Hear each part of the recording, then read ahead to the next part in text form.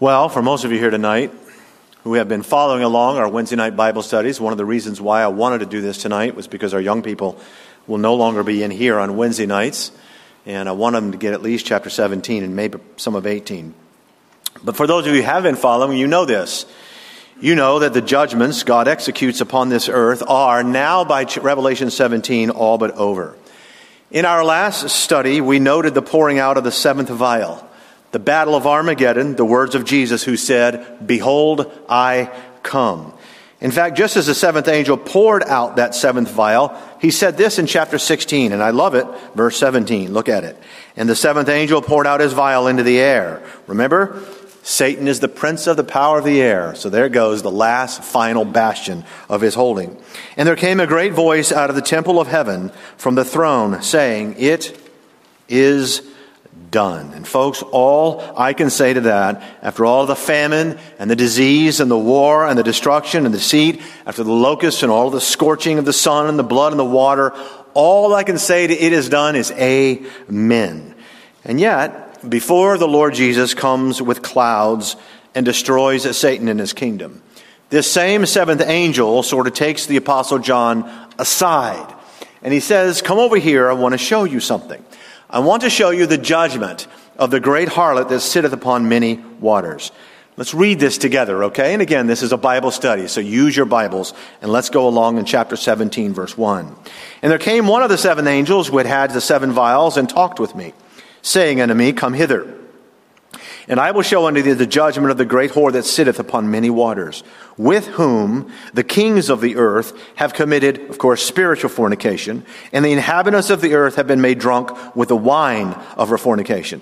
So he carried me away into the spirit of the wilderness, and I saw a woman sit upon a scarlet-colored beast, full of names of blasphemy, having 7 heads and 10 horns. And the woman was arrayed in purple and scarlet color, and decked with gold and precious stones and pearls, having a golden cup in her hand, full of abominations and filthiness of her fornication. And upon her forehead was a name written, Mystery, Babylon the Great, the mother of harlots, the abominations of the earth. And I saw the woman drunken with the blood of the saints and with the blood of the martyrs of Jesus. And when I saw her, I wondered with great admiration," or wonder. And you know something, folks? I also wonder. I wonder. I mean, folks, this is an astonishing vision of some sort of organization that is going to exist on this earth in the future kingdom of Antichrist. And of course, for centuries, there have been all kinds of speculation and all kinds of interpretation as to who this woman represents. Fortunately, we don't have to speculate entirely. And the reason for that is verse 7. "And the angel said unto me, Wherefore, why didst thou marvel, John? I will tell thee the mystery of the woman and of the beast that carrieth her, and which hath the 7 heads and 10 horns." In other words, he says all the symbolism that we just read about is going to be at least somewhat explained. And of course, before we even get to the angel's explanation, we already know, at least we already have some measure, a good idea of who the harlot represents. For example, in verse 5, she has a name on her forehead. That name, it says, is called Mystery, Babylon the Great, the mother of harlots. And then verse 6 says that she is drunk with the blood of the saints, the blood of the martyrs, it says, specifically of Jesus. You see, in Revelation 19 and throughout the entire New Testament, the true church of Jesus Christ is pictured as a chaste virgin, as the bride of Christ. That bride is persecuted and really has been persecuted throughout all of history. Persecuted, put to death, by whom? By false religion. The harlot and her children who have slain the martyrs. Now the name Babylon itself has tremendous significance here because Babel was founded in Genesis chapter 10 by Nimrod. And of course the whole purpose for Babel, which was famous for its tower, the Tower of Babel, was to find another way, a different way to God. Babel means the gate. Of course, El means God, the gate to God. So Babel itself is a fraud. It is man's attempt through his own efforts to defy God. It was an idolatrous pursuit to find another way all the way up to heaven. And so God judged her. God judged her, confounded those languages, the Bible says in Genesis, into many, so that Babel represents confusion and has since continued to refer to false religion as Babylon. It is a great harlot, the Bible says, that has also given birth to many others of its kind. In fact, the empire of Babylon itself, and later, as you know, Medo-Persia, Greece, and Rome, they're all known for idolatry. And all of them, just read your history, look in the Bible, all of them have persecuted the people of God. That's the history of it. But folks, the Babylon of this chapter, the Babylon that is yet to come in the last of the last days, this isn't Nimrod's or Nebuchadnezzar's or Cyrus or Caesar's spiritual harlot. This one is worldwide. This one is drunk, as the Bible says, with the blood of the martyrs of Jesus. In other words, this is a religious system that is opposing, has opposed, and persecuted and killed the followers of Christ all along. And that's not all. Chapter 17, you'll notice the last line of verse 1 says, that sitteth upon many waters, with whom the kings of all the earth have committed fornication. In other words, this harlot is universal in her influence now. Her organization is intertwined, it says, with the kings, the leaders of the entire earth, telling us that this religion is in cahoots with government. Something else. Verse 3. So he carried me away in the spirit in the wilderness, and I saw a woman sit upon a scarlet-colored beast, full of names of blasphemy, having 7 heads and 10 horns. In other words, she gets her power.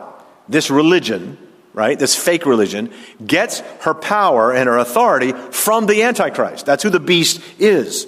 Scarlet and purple have always been the dominant colors of Rome, both political, as you know, and religious. The soldier's robe, for instance, they put upon Christ.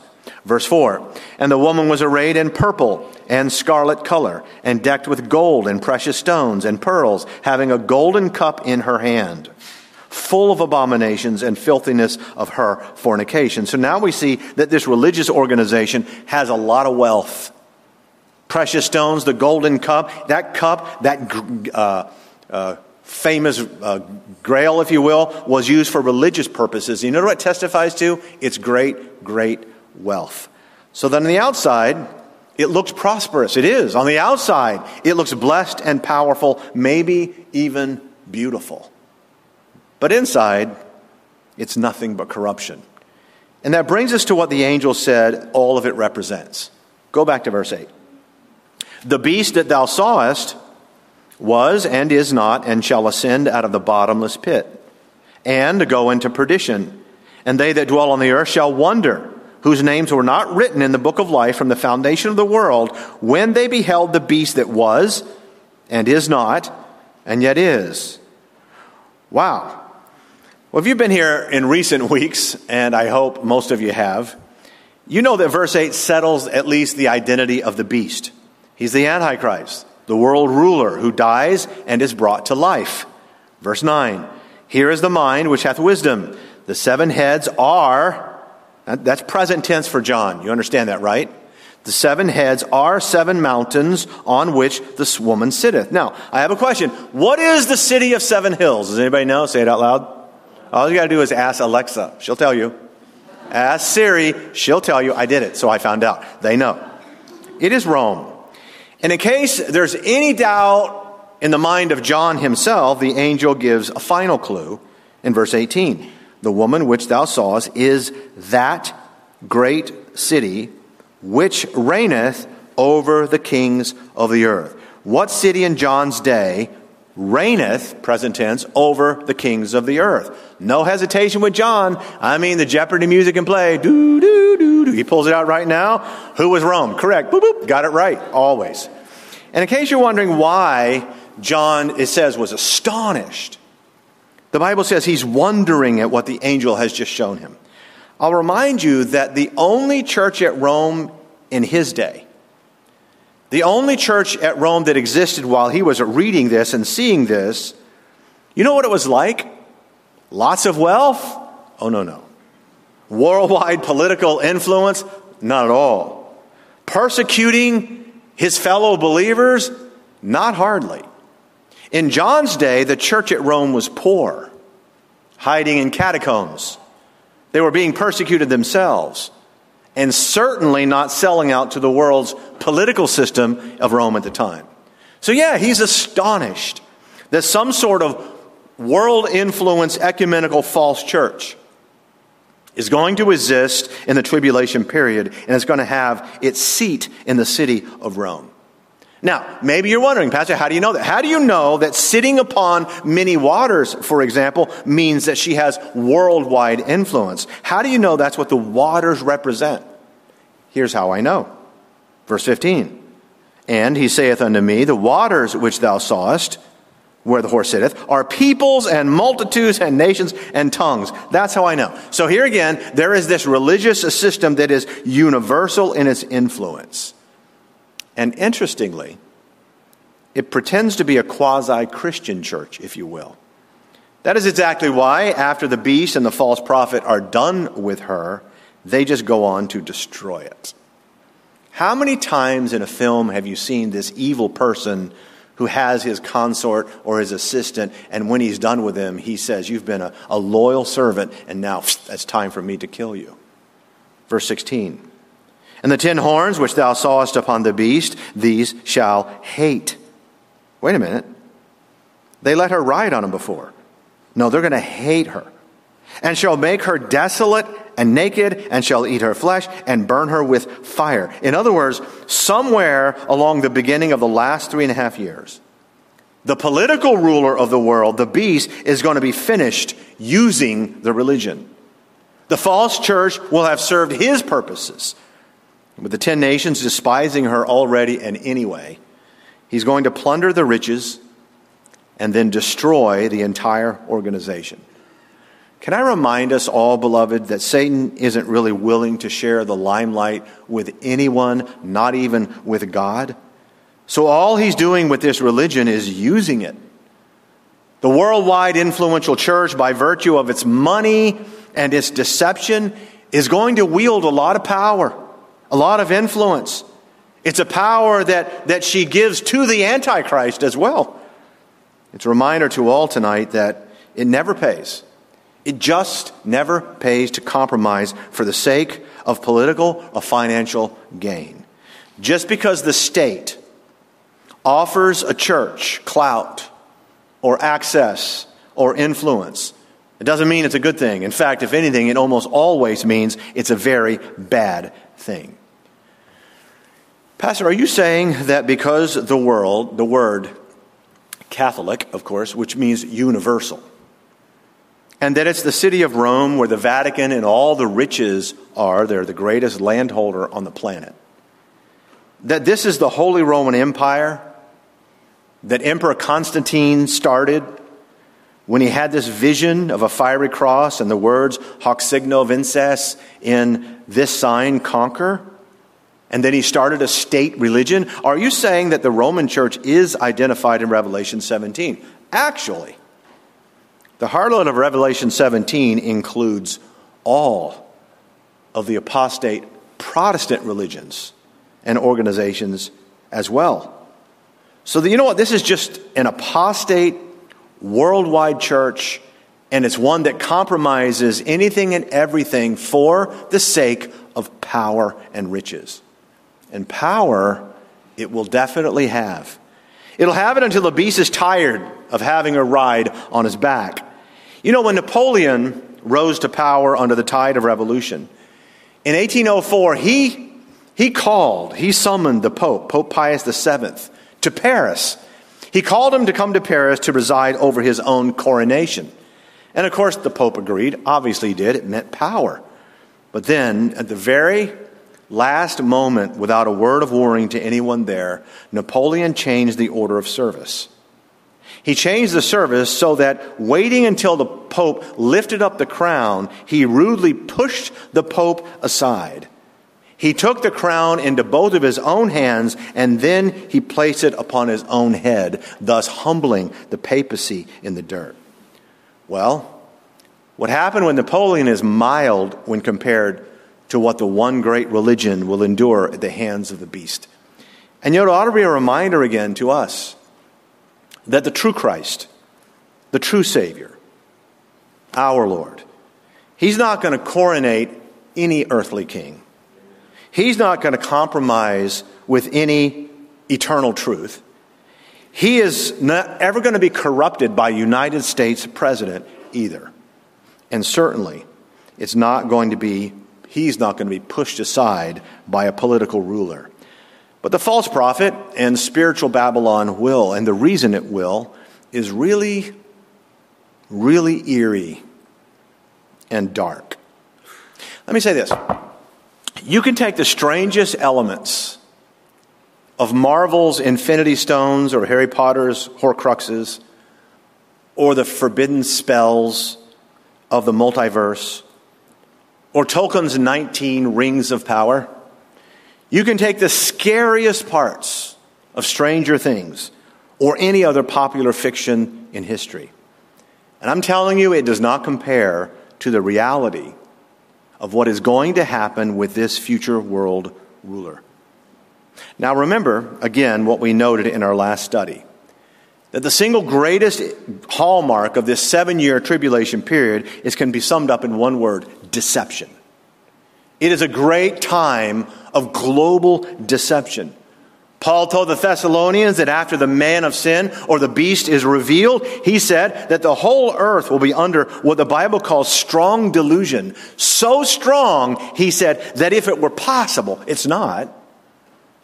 He said, but if it were possible, it would deceive even the very elect. I have a question. What could possibly deceive the very elect? Demonism? No. If you're saved and you see demonism, it drives you on your knees and to God.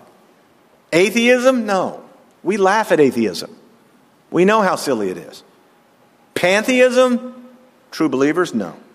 Satanism? The only thing that, if it were possible to deceive a true believer in Christ, is Christ, or a false Christ.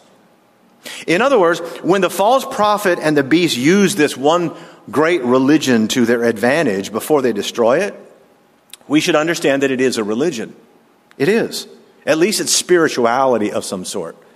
And furthermore, it is a religion that has the vernacular and the trappings in some degree of Christianity. In fact, if you look at chapter 18, if you skip ahead just a moment in verse 4, he said, "And I heard another voice from heaven saying, 'Come out of her, my people, that ye be not partakers of her sins, and that ye receive not of her plagues.'" Now, we're going to study later on that chapter 18 refers more to the city Babylon, political Babylon, but also, especially here, it also is intertwined with religious Babylon. And God says, He says, to my people, God says to His people, anybody on earth who is left as a believer, get out.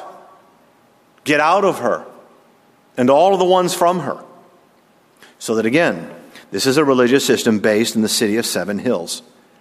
And it deceives people that it's the religion of God, that it's the religion of a Messiah, that it's the religion even of a lamb. Remember the symbolism, 2 horns like of a lamb.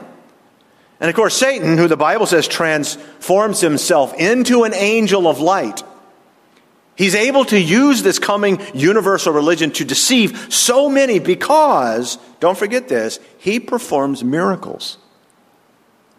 You get all excited. People get all excited about miracles. Matter of fact, the man himself is a miracle as far as the world will be concerned. I want to remind you what we studied just a few weeks ago. How the Antichrist would be wounded by a deadly wound, assassinated. This is the world leader. He will be assassinated according to the book of Daniel. But then before the eyes of the entire world, he is going to be healed and resurrected. Sort of an imitation of what happened with God's 2 witnesses, remember, that were killed and then resurrected. And of course, an imitation of Jesus himself who was resurrected. That death and resurrection by the beast is the most deceptive miracle that occurs in the tribulation.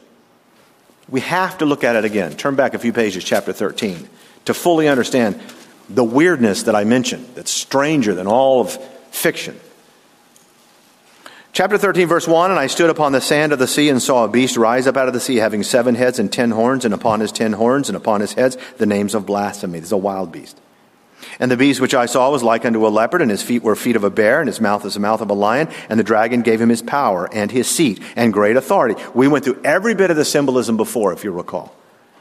And I saw one of his heads, as it were, wounded to death. He's assassinated. Shot in the head? I don't know. It says, and his deadly wound was healed, and all the world wondered after the beast. And they worshipped the dragon, which gave power unto the beast. That's Satan. And they worshipped the beast, saying, who is like unto the beast? And who is able to make war with him? And there was given unto him a mouth speaking great things. He's an orator. Blasphemies. And power was given to him to continue 40 and 2 months, 3.5 years. So, note this carefully. As far as the deception goes, this miracle was the turning point of the tribulation period. Because this is when they say, who can deny this man? Who can go to war with this man? Who can possibly deny his power? So, when people wonder how the entire world will ever fall down and worship a single ruler. How does it couldn't happen today. Honestly, it couldn't. It always cracks me up when someone says, oh, so-and-so Putin, he's the Antichrist. Or Trudeau's the Antichrist. Come on, the whole world, you wouldn't believe that. But somehow it's going to happen with one person, relatively obscure. He becomes so powerful and so feared so quickly. And how is he going to be worshipped? This is the answer. In fact, let's just do this. Let's take these mysterious statements in chapter 17, verses 8 through 10 at face value, okay? Let's just let them mean exactly what they say and see where it takes us. Because this is what's weirder than Horcruxes and gauntlets and Nazguls by far. Chapter 17, verse 8. He says to John, the beast that thou sawest was and is not. So you could say he lived and then he didn't live. The beast that thou sawest was and is not, and shall ascend out of the bottomless pit and go into perdition. And they that dwell on the earth shall wonder. The whole earth is going to wonder. Whose names were not written in the book of life from the foundation of the world. In other words, not saved people. When they behold the beast that was and is not, and now it says, and yet is. And here is the mind which hath wisdom. He's calling on us to think about this. The 7 heads are 7 mountains on which the woman sitteth. And there are 7 kings. Now, follow this carefully. Again, let's just take it at face value and see where it leads us. And there are 7 kings related to the 7 heads of 7 mountains. Rome. 5 are fallen. He's telling John, 5 of them are gone. One's alive. And the other is not yet come, and when he cometh, he must continue a short space. And the beast that was and is not, even he is the 8th, and is of the 7, and goeth into perdition. What? All right. He was and isn't and was and is of the 7th. There are a lot of heads and kings, a lot of horns here that are symbolic. But it's really not all that complicated if you just keep track. 7 heads, 7 mountains, Rome. John says it also represents something that comes out of Rome. Verse 10, and there are 7 kings. 7 kings. Now, John is told that there are 7 kings represented in those 7 heads. He goes on in the verse, we just read this together, now think about this. He goes on to say that 5 of them had already fallen by John's time. They're already gone. So, verse 10. And there are 7 kings, 5 are fallen, 1 is, and the other is not yet come, and when he cometh, he must continue a short space. He's not in power very long. 1 was currently reigning, and 1 was yet to come, but would have a brief reign. Now, this is a big time spoiler alert. If you take this text, again, at face value, it actually gives us the exact date to the month, which all Bible historians know. for the writing of the book of Revelation. You know how? It says that 5 Roman rulers had come and gone historically. That would be Augustus, Tiberius, Caligula, Claudius, and Nero. And historically, that puts it at AD 68 or early AD 69. That means that John wrote this during the current reign of Emperor Galba, who was killed in January of 69. Not 1969, that's the Beatles, and pay attention, not 1969.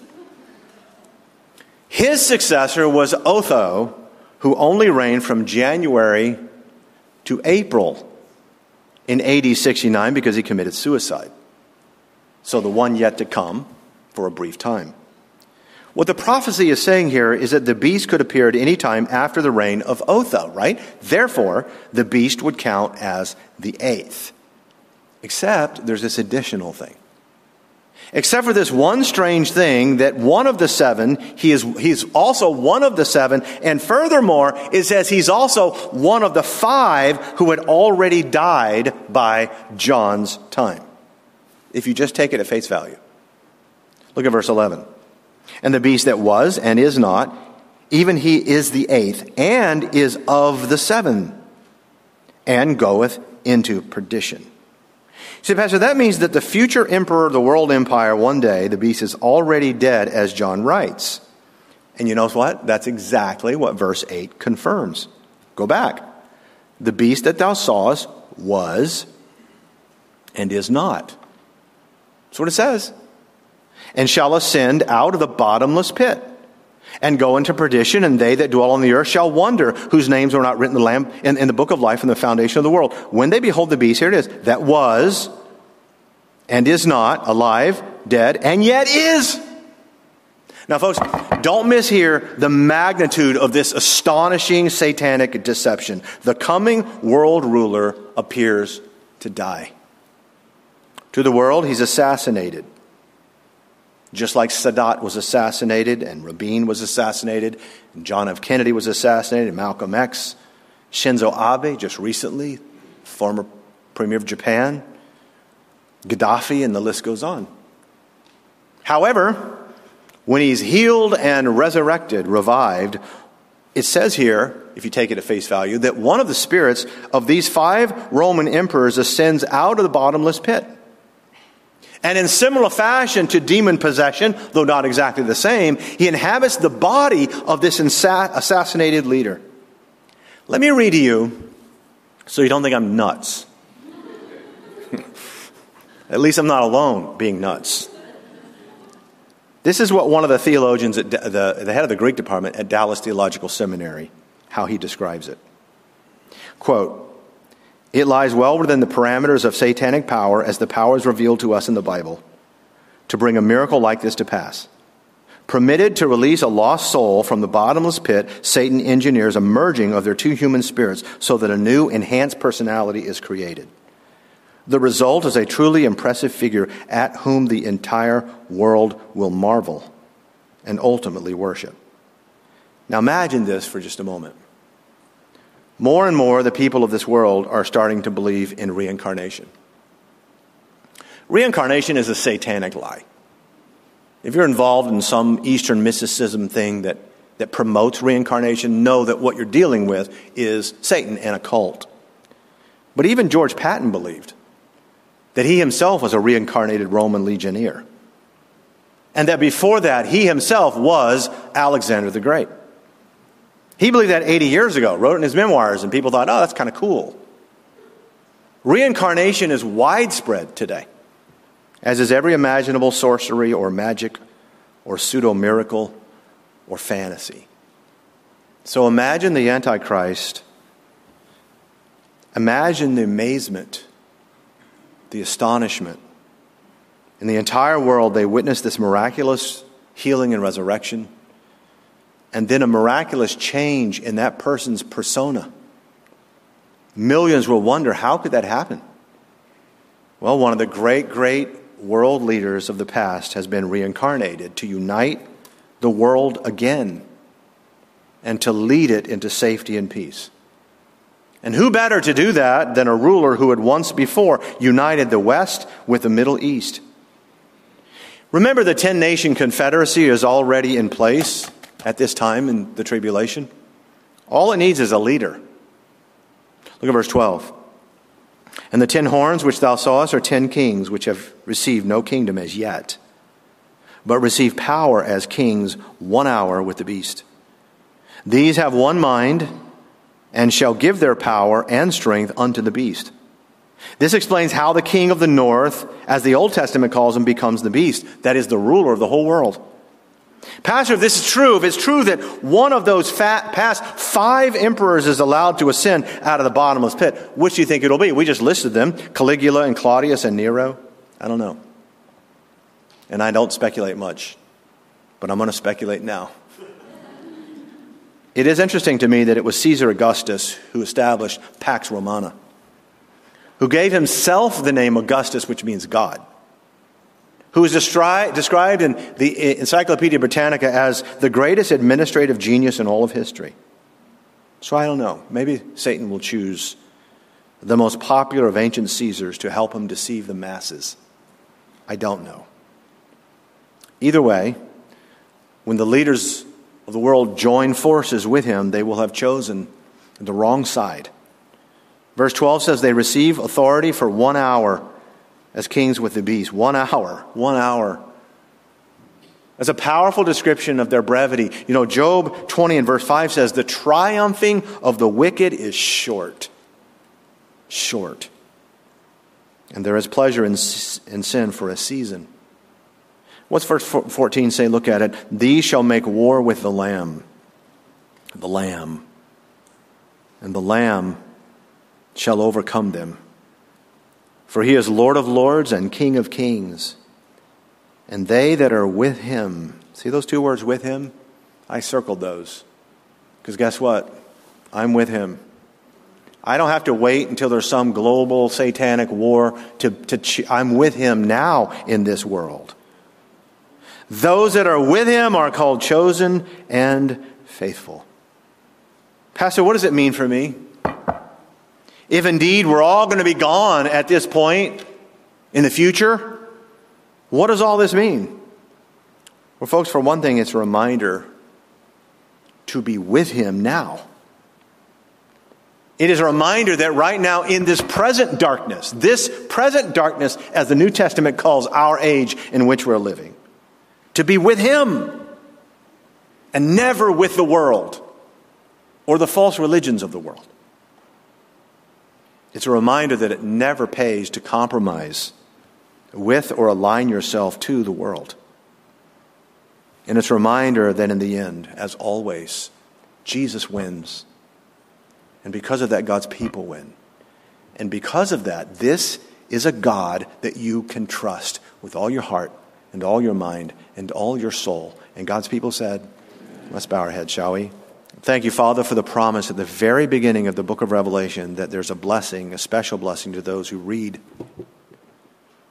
to those who hear, and those who obey the words of this great book. We ask for that blessing.